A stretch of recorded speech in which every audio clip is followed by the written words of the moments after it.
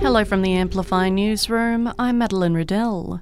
3 American troops have been killed and dozens injured in drone attacks in Jordan. It marks the first time US soldiers have died in strikes in the region after the October 7 Hamas attack on Israel. The US president has accused Iran-backed militants operating in Syria and Iraq of carrying out the attack. Meanwhile, the New South Wales Premier has praised the efforts of police following a number of neo-Nazi gatherings in Sydney over the long weekend. Around 30 gathered yesterday morning on the city's North Shore, while on Australia Day more than 60 boarded a train but were stopped from heading into the city.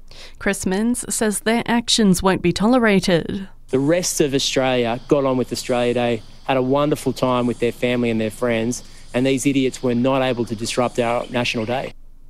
A Queanbeyan man is facing court following a string of alleged driving offences carried out throughout Canberra yesterday. The 37-year-old is accused of driving on the wrong side of the road at speed towards a police car, running red lights and eventually crashing his vehicle.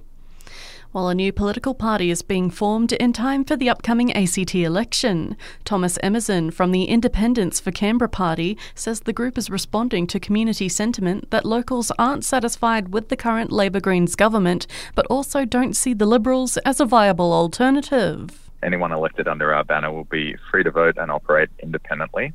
This is about better representation for people across Canberra. We really need better representatives making better decisions and delivering better outcomes for our community.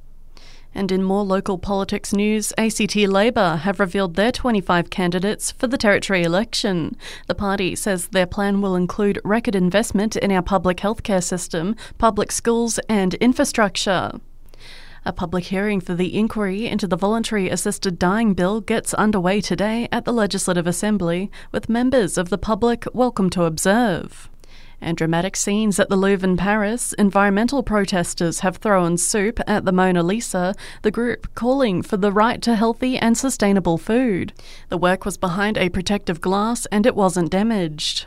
And that's the latest in news. We'll have another update for you right here later this afternoon.